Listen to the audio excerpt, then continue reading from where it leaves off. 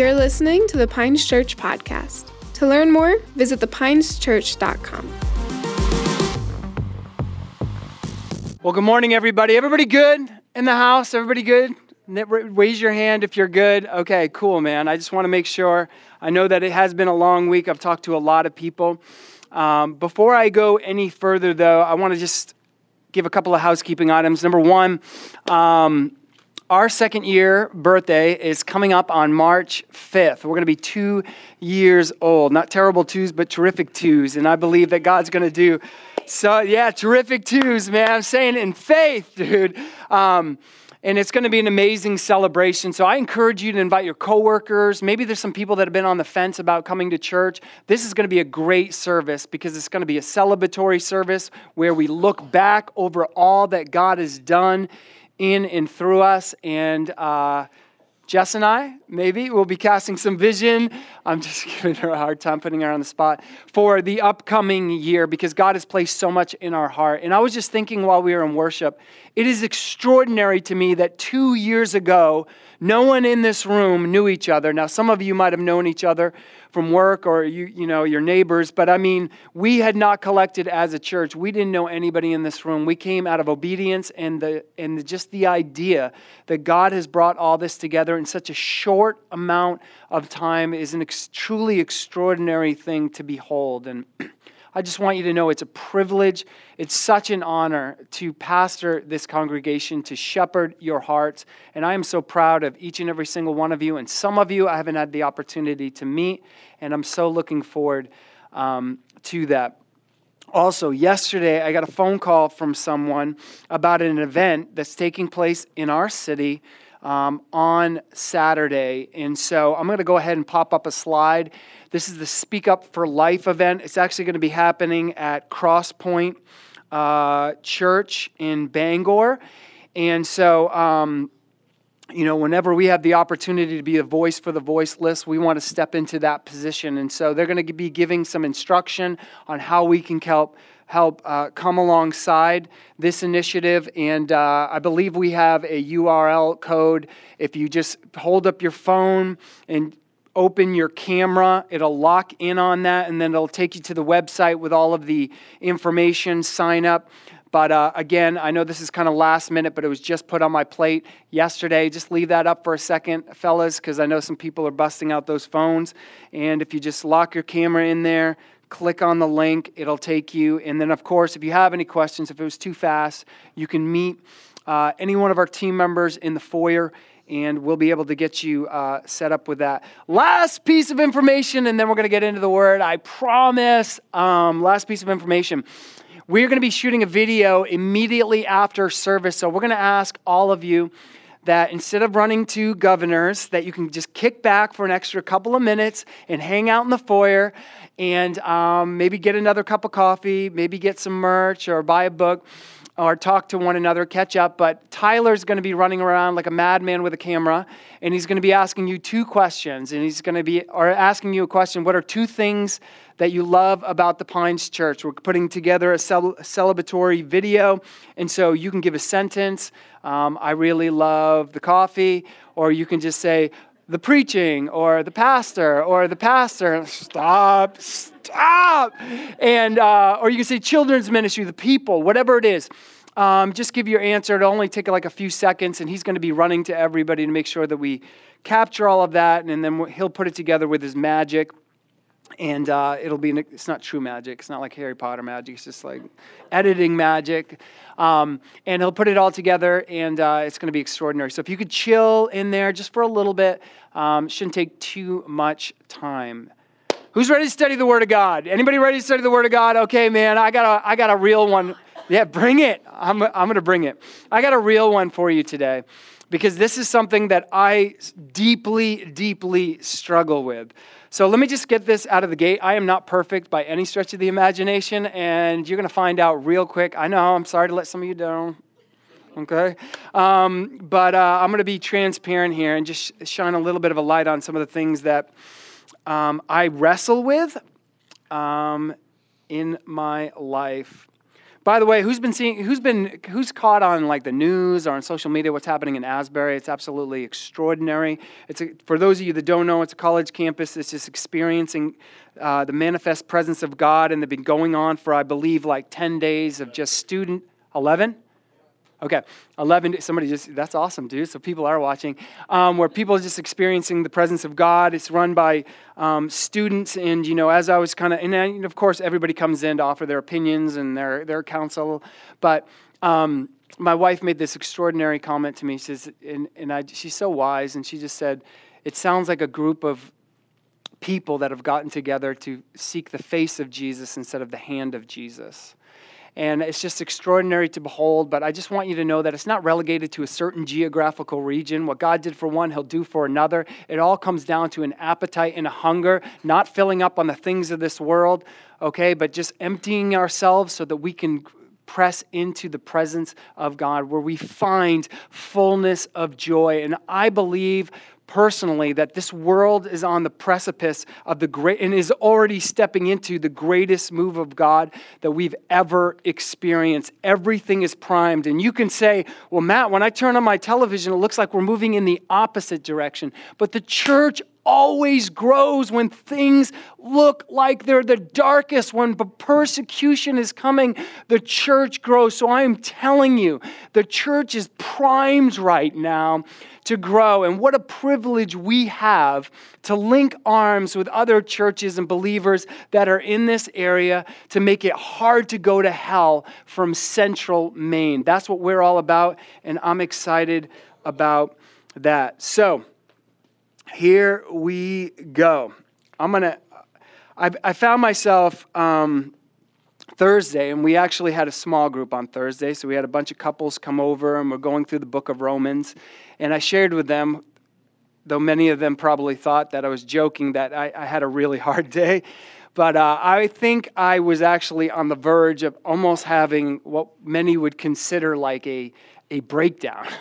My heart was racing, and it was all birthed out of good things that were happening. But what I was doing is taking it all upon myself. If you believe in the Enneagram or any of those DISC tests or personality tests, I'm a 3, so I'm a doer. I always want to kind of continue to press forward. And that served me pretty well in life, but it can also be a grave danger. And as I saw that, there's a lot of new believers coming in, we need a new believers class, and, we should write that curriculum, and we need discipleship. And, I've been meeting and looking for different buildings for us to be able to meet to, as we continue to grow. I was just shouldering all of this stuff, and there was this angst that was building behind the scenes, and my sleep wasn't as good. I was wolfing down my food, and it was like I was having conversations with people that I truly cared about, but I wasn't really there. Have you ever talked to somebody and you're not really there? I'm not talking about staring at your phone. I'm just talking about your mind is like going a million different places. And what I realized under the guise of problem solving, like my mind is going to solve all the problems of Central Maine, what I was actually doing was giving into anxiety. And Psalm 127:2 puts it like this: "It is in vain that you rise up early and go late to rest, eating the bread of anxious toil, for he gives to his beloved sleep." I found myself eating the bread of anxious toil. I don't know if anybody can relate to that. And then you look at your efforts and you're like, well, I'm getting up early and I'm going to bed late. I'm using every single minute to hustle, to send emails, to strategize, to plan, to reach out. But I feel like I'm burning the candle at both ends. I'm eating the bread of anxious toil. And as I was meditating on this scripture, I was reminded of the words of Jesus, that man does not live by bread alone, but by every word that comes from the mouth of God. Interestingly enough, it doesn't say every word that came from the mouth of God. It said comes. That means God is still speaking to his children. And I think Jesus is showing us that yes, our bodies need a natural sustenance, but we need to be feeding on the Word of God in order to be able to mature into who God has destined us to be. And as there is the bread of God's Word, there's always a counterfeit that Satan is trying to produce, a knockoff. When I was a kid, my parents would kind of pinching pennies, and so we didn't have Mountain Dew. We had Mountain Lightning. We didn't have Dr. Pepper. We had Dr. Skipper. Anybody know that? Some Dr. Skipper? Anybody remember that stuff? So it's and I was always, as a kid, I was like, oh, why can't you just give me Mountain Dew? I don't want to drink Mountain Lightning. It's the same thing anyway. I knew the difference of the ingredients, but I wanted the label. I wanted the Mountain Dew, and there's a knockoff. And so the enemy has given us a knockoff of this bread, and it's the bread of anxious toil. And it also goes on to say in this scripture, I don't know if we can throw Psalm 127:2 back up, or if it is already up. Psalm 127:2, it says, "For he gives to his beloved sleep." And this is something that was evading me. I was waking up in the middle of the night, or it was hard for me to go to bed, and my mind, my wheels were just spinning. I don't know if anybody can relate to that, but it's a terrible place to be when you roll over and you look at the alarm clock and you know that you only have another hour, but you can't go to sleep. And the minutes start counting, you start doing that morning math in your head, and it's just you start your day off by eating that bread of anxious toil. You're already sweating, you already feel behind, and it's a terrible way to start your day. So I want some of this beloved sleep. How many of you say, give me some of that beloved sleep? Man, I want some of that beloved sleep. That sounds better than a sleep number. And for this idea of sleep, I used to, because I'm prone to be a 3 and an achiever and a performer, I actually kind of gravitated on social media towards some of these influencers and some of these authors. As soon as I start to talk about them, you'll know who I'm talking about. They're you only need 4 hours of sleep in a day, you need to grind, hustle, hustle, hustle. If you've ever heard that, that's really it's the narrative that the world is peddling to us, that we need to give more of our time towards our dreams and towards achievement. But it's actually the bread of anxious toil that the world is trying to feed us, because it makes us dependent on them and it takes us away from what God has. And so it's an interesting thing, sleep, and how the world is telling us that we don't actually need it, when in reality, God created us to need sleep. Have you ever asked, why? Why did God create us to need sleep? Right? It's kind of an interesting thing. The average human being, if they live to be 76 years old, will sleep 26 of those years away. Did you hear what I just said? You're going to sleep for 26 solid years. Lazy? That's 9,490 days. That's 227,000 hours. Have you ever wondered why God made us need sleep away a third of our lives? This is an interesting question. Would you say, hey, I'll trade in living till 76 and just let me live until I'm in my 50s with no sleep? Would you take that? But God was intentional with giving us sleep. And I just kind of want to read this to make sure that I don't miss it. Think about it. We're never more weak, never more childlike than when we are asleep. We're completely helpless. It's actually kind of terrifying. And God has said, my power is made perfect in your weakness. And unless you turn and become like little children, you will not enter the kingdom of God. You see, sleep is an opportunity for us every single day to be able to trust God with our careers, relationships, finances, health. Every day, we have been given this invitation to lay our heads on the pillow, and we can't do anything about all the stuff that is in our lives, and we simply have to stop moving, stop fretting, stop analyzing, stop problem solving, and trust it with Him. Because left to our own devices, if we took that 50-year deal, we would be trying on the hamster wheel to figure all of these things out, and we simply cannot do that. You see, it's a trust thing. And Jesus says, which of you by being anxious can even add a single hour to the span of your life? Your worries don't add anything to your life. In fact, worry is a perversion of faith. Faith is the substance of things hoped for. So you're believing and trusting that God is going to work on your marriage. You're believing and trusting that God is going to move in your finances. Your faith is attached to these things, that He's going to make them not as they are, but as they could be as you move forward and are obedient to His word. Well, worry is a step in the opposite direction. It's the substance of things dreaded. It's the evidence of things not seen. So you're literally bringing in worst case scenarios into your life. You see, the grind, the hustle, it's never going to satisfy your deepest needs or solve your deepest problems. And have you ever noticed that the commandment in the 10 Commandments, the commandment to keep the Sabbath day, is the only one of the 10 Commandments that Christians brag about breaking? Have you ever noticed that? Like, we live in a culture that we celebrate and almost boast in the fact that our schedules are maxed out. It's almost like a badge of honor. And we would never brag about committing adultery or stealing or any of the other 9 commandments that the Lord asks us to keep. But when it comes to keeping one day holy, the Sabbath day, we brag, well, I have to run to, this baseball tournament. I have to make sure that I do a little work here. I have to run and take care of the barn over here. And we brag about it. And it's interesting because before God even gave man the 10 Commandments, so as Moses is coming down, he reminds us in Exodus 22, he says this, I am the Lord your God who brought you out of the land of Egypt and out of the house of slavery. So he drops this on them before he gives them the 10 Commandments.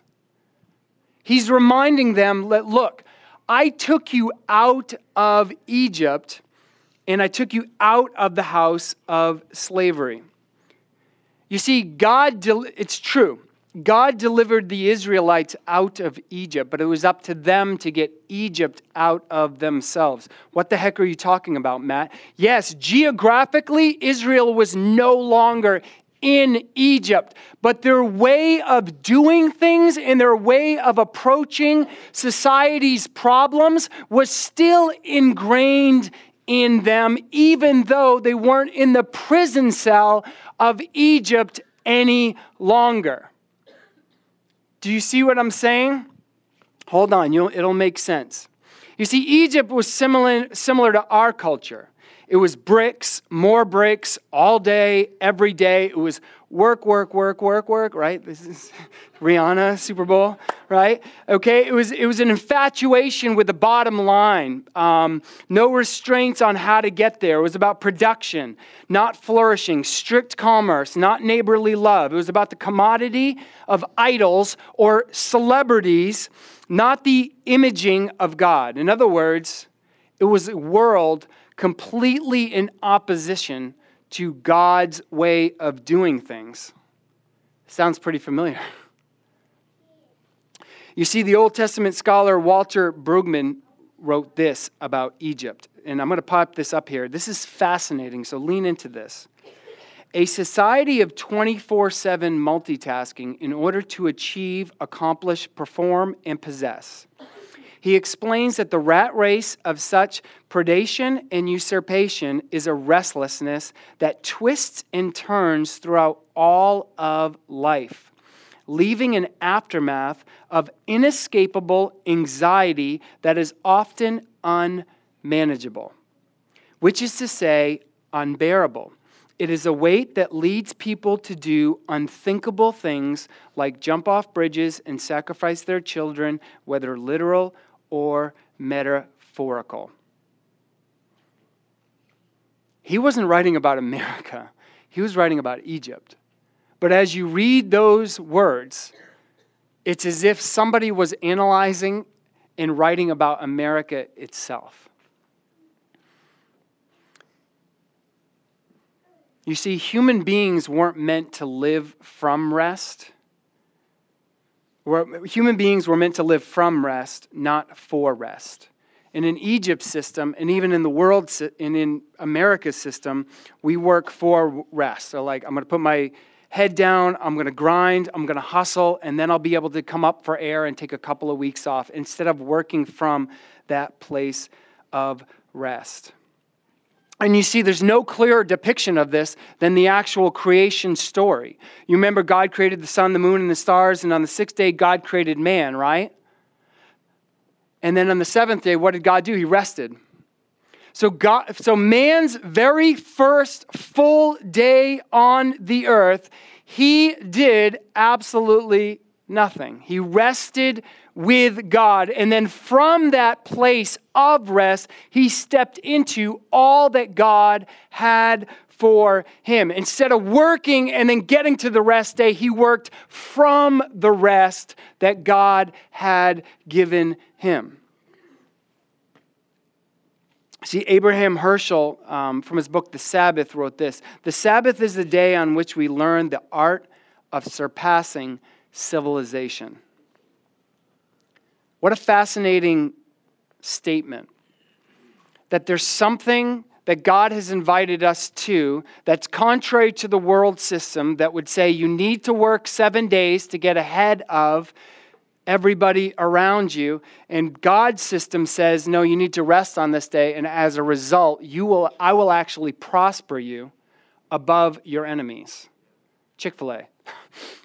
It's funny, but it's true, right? Chick-fil-A outperforms every fast food restaurant in every key indicator of success, and they are closed a day. And do you know that in malls and in airports, they still have to pay the rent for that day, yet they bring in more income. They have better customer service. And they're nice. Yeah, and absolutely. And there's something to be said about that. How can fast food employees that are at Wendy's and at Chick-fil-A that are getting paid the same amount, one treats you nice and has a great attitude, and the other one is irritated that you're coming up and you're ordering something? And they're just simply doing what the Bible asks us all to do. See, Jesus doubles down on this idea. In Matthew, he says, "Come to me, all who are weary and heavy laden, and I will give you more to do." Is that what it says? No. It says, I will give you rest.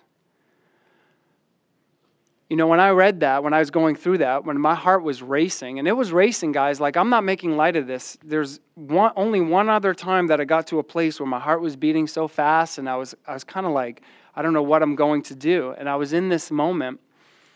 I had to read this scripture and say, why am I not experiencing this kind of rest in my life? And why, as I look out across the church in our culture, is no one really walking in this kind of rest? Maybe I have this all backwards. It goes on to say, "Take my yoke upon you and learn from me." What is yoke, right? Is it like eggs? Is it like, I work out, I'm yoked? What is a yoke? It represents a partnership. It represents a work through partnership. See, the Bible does say that we were created in Christ Jesus to do good works. But for me, and maybe some of you in this room, and I think many of us across the church and across our culture, we believe in that hustle grind. We've bought into that ideology. That means we have to be all in, and we have to sacrifice all of these things that are around us. But Jesus literally invites us to learn from him in this. And learning from Jesus isn't a service. It isn't a workshop or a conference or a one-time event or an awakening in Asbury, Kentucky. Learning from Jesus is a process that requires time. He says, "Take my yoke upon you and learn from me, for I am gentle and humble in heart." And I think a lot of us, we formulate this image of God, the Father, through our own broken relationships with our fathers. Maybe your father wasn't present, and so you feel the need to try to figure everything out on your own because you know that nobody's going to come. Maybe your father was overbearing, and you feel like if you just make one mistake, if you drop that, hand him the wrong wrench, right, it's going to come down on you. All right, and many of us have had broken relationships with our fathers, and what we do is we assign and we attribute those broken relationships onto our Heavenly Father. But here is Jesus stopping us dead in our tracks, saying, if you feel heavy, if you feel like the weight of the world is on your shoulders, come to me. And I will teach you how to move forward. I will teach you how to work. I will partner with you because I'm gentle and I'm humble. And I can be honest with you, I've always had a hard time of relating to God as a father. I always saw him as a king. He was giving me orders and I was going to execute those things. But as a father, it was something that I struggled with. And so I hold myself to a level and a standard that was given to me, from my father. And this isn't about me bashing my father. I'm just sharing a reality of I have to figure this out. I have to make this work or I'm going to, or the heat's going to come down on me. And I just think it's beautiful that here's Jesus, part of the Godhead, who created all things, who measured every ounce of water and drop of water in the palm of his hand, who set the stars, the sun, the moon in the sky with his finger. And he's describing himself as gentle and humble. And he invites us into this restful partnership with him. You see, this floored me because, again, I looked at leadership like a drill sergeant. And here's Jesus, this tender, patient man coming to us saying, we're going to figure this out together. And he's inviting all of us to learn. He says, my yoke is easy and my burden is light. How many people do you know that would say that the yoke that they're carrying is easy and that their burdens are light? I don't care if you're a barista, a college student, if you're 17 years into your career, every single one of us have been brought up in this culture of grind and hustle. And many of us, even inside of the church, feel like we are at the very end of our rope. And if someone were to put one more task, it would be the proverbial straw that broke the camel's back. But here's Jesus in the midst of it saying that that's not what I'm putting on you. And in fact, I want to remove that burden in exchange for this yoke, which is partnering with me, which is working. Yes, we were created in Christ Jesus to do good works, but in a heart posture of rest. Working while we're resting. Resting isn't jumping on your sofa, right, and putting on Netflix and binge watching it. How many of you have tried that and you walk into the work week feeling less rested than you entered? Or you've gone on a vacation that was supposed to be an opportunity for you to get recharged, but you come back to work and you're stressed the heck out. So we have to take an honest evaluation of our lives and say, if we're not experiencing that kind of rest, then we must be missing something. See, Jesus is essentially asking each of us, is your life filled with joy and peace, occasionally interrupted with stress, or is your life filled with stress, occasionally interrupted with peace and joy?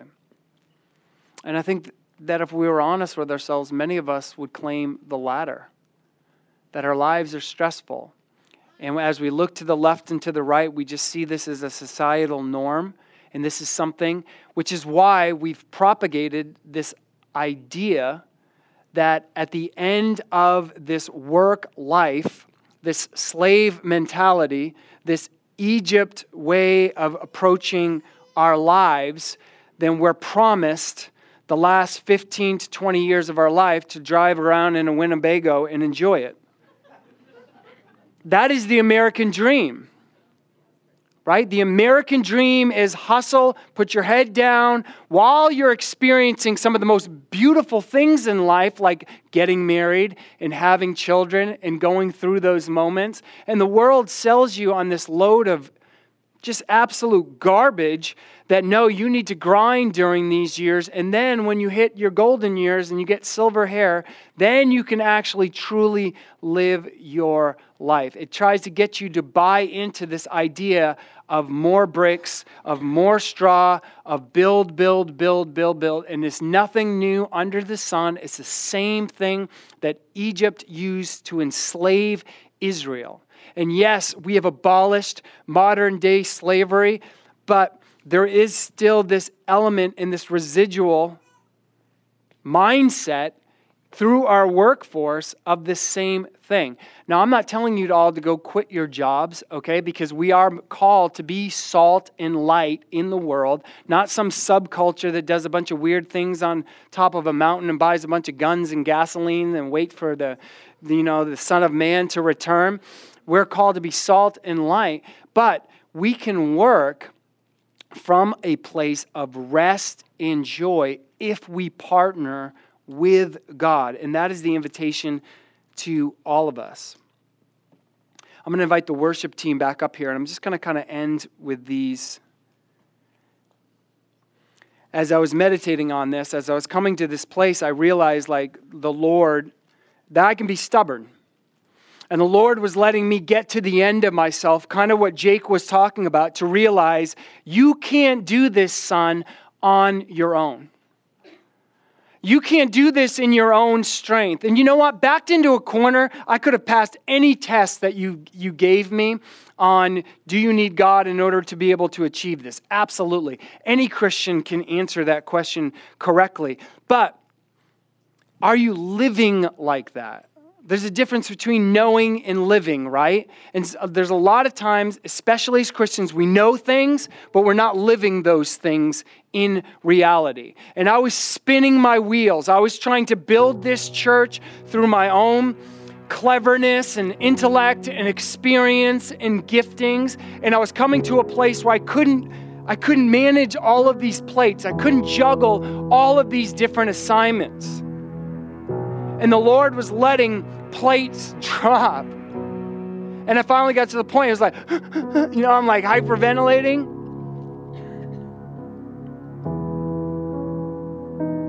And I had this moment, God, I need you.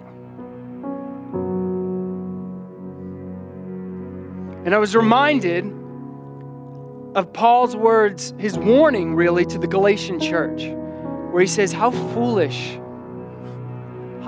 can you be? That starting your life in the Spirit, you're now trying to perfect through your own efforts.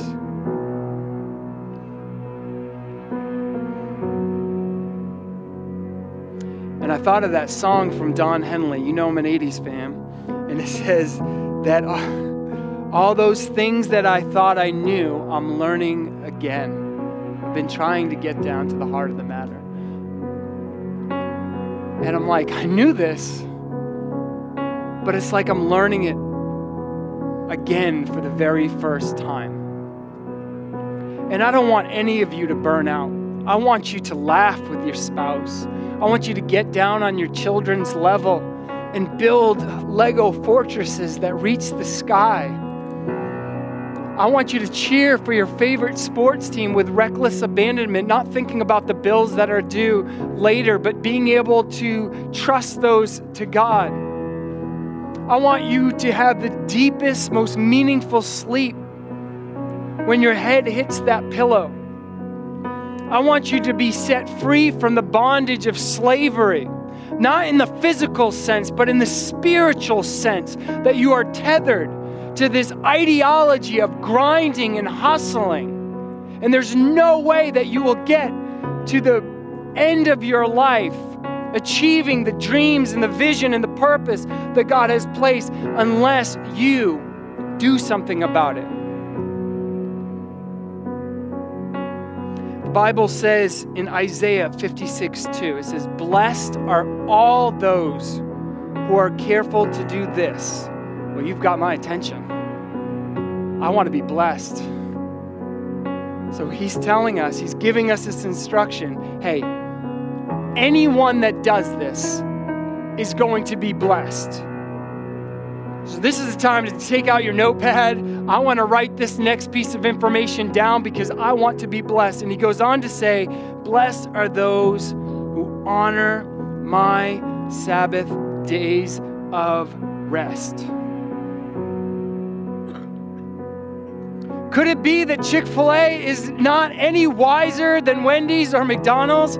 Could it be that they don't have necessarily a better strategic plan? They don't necessarily have better employees, but they've simply honored the Word of God above what the world is peddling to them and saying, I'm just going to trust what the Bible says. And I'm going to keep this day holy. I'm going to keep the Sabbath with reverence in my heart. And I'm going to trust that God's going to do things behind the scenes of my life that I couldn't do in my own strength. And that is the invitation for each and every single one of us. I'm going to ask you to stand. The good news that's offered today is that if you're a striver, if you're worried about the future, if you don't know how you're going to manage things in the next couple of months, that God already has a plan, but you must partner with Him. And spinning your wheels in anxiety and fear, which leads to depression, is not the way that God has set before you. Enter into His rest. Well, Matt, what does that look like? It looks like Jesus taking you by the hand, looking you in the eyes with the most humble and meek, kind and loving eyes back at you. That He's never going to leave you. He's never going to yell at you. He's never going to try to make you feel small, petty, or insignificant. That He's with you every step of the way. And if you stumble and if you fall, He's going to be right there alongside you to make sure that you get to where you're going. And He's going to remove that burden from your shoulders. And you can go to work with this newness of rest, this newness of joy, this excitement that you don't have to have it all figured out. That life really is this grand adventure that as we follow Him through obedience like a child, God is opening the doors and God is moving things that are going to stand in opposition to our way. All we have to do to bring to the table is to trust Him. I'm going to pray for you this morning. And I want you to think about, it shouldn't be very hard, the things that have been taking up mental real estate. The things that have been filled and riddled with worry, stress, the promotion, the broken marriage, broken relationships, your health.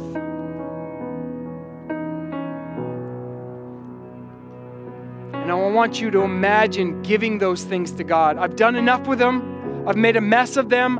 I don't know how to move forward in them, and to give them to God and to trust that He's going to take you by the hand and He's going to lead you in victory in every single one of those areas of your life. And I'm going to pray for you. And I want you to open up your heart to receive these words in faith. Dear Heavenly Father, I thank you so much for every single person under the sound of my voice. And I am asking almost for a reintroduction of Jesus in their lives. That, Lord, you would give them a visual of your face, of your kindness, of your love for them.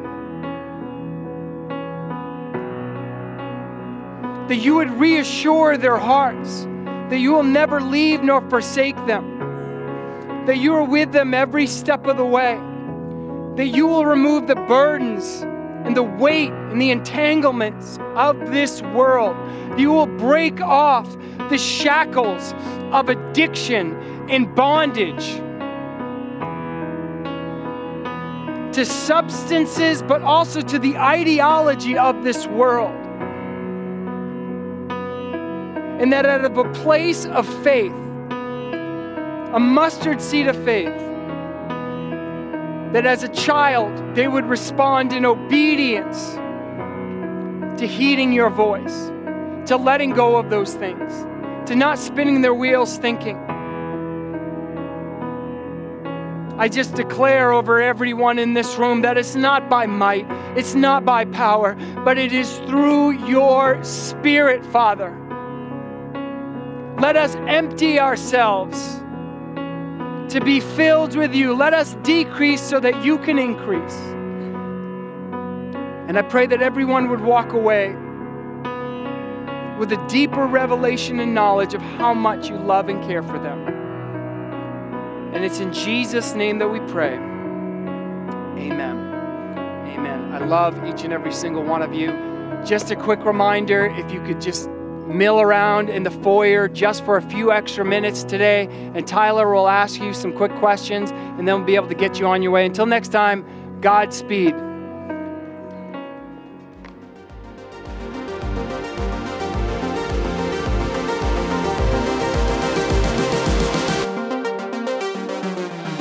Thank you so much for listening to the Pines Church podcast, a sermon resource provided by the Pines Church in Bangor, Maine. We'd love to hear from you, so leave us a review on this podcast. If you have any questions, visit thepineschurch.com. Thanks again, and we'll see you next time.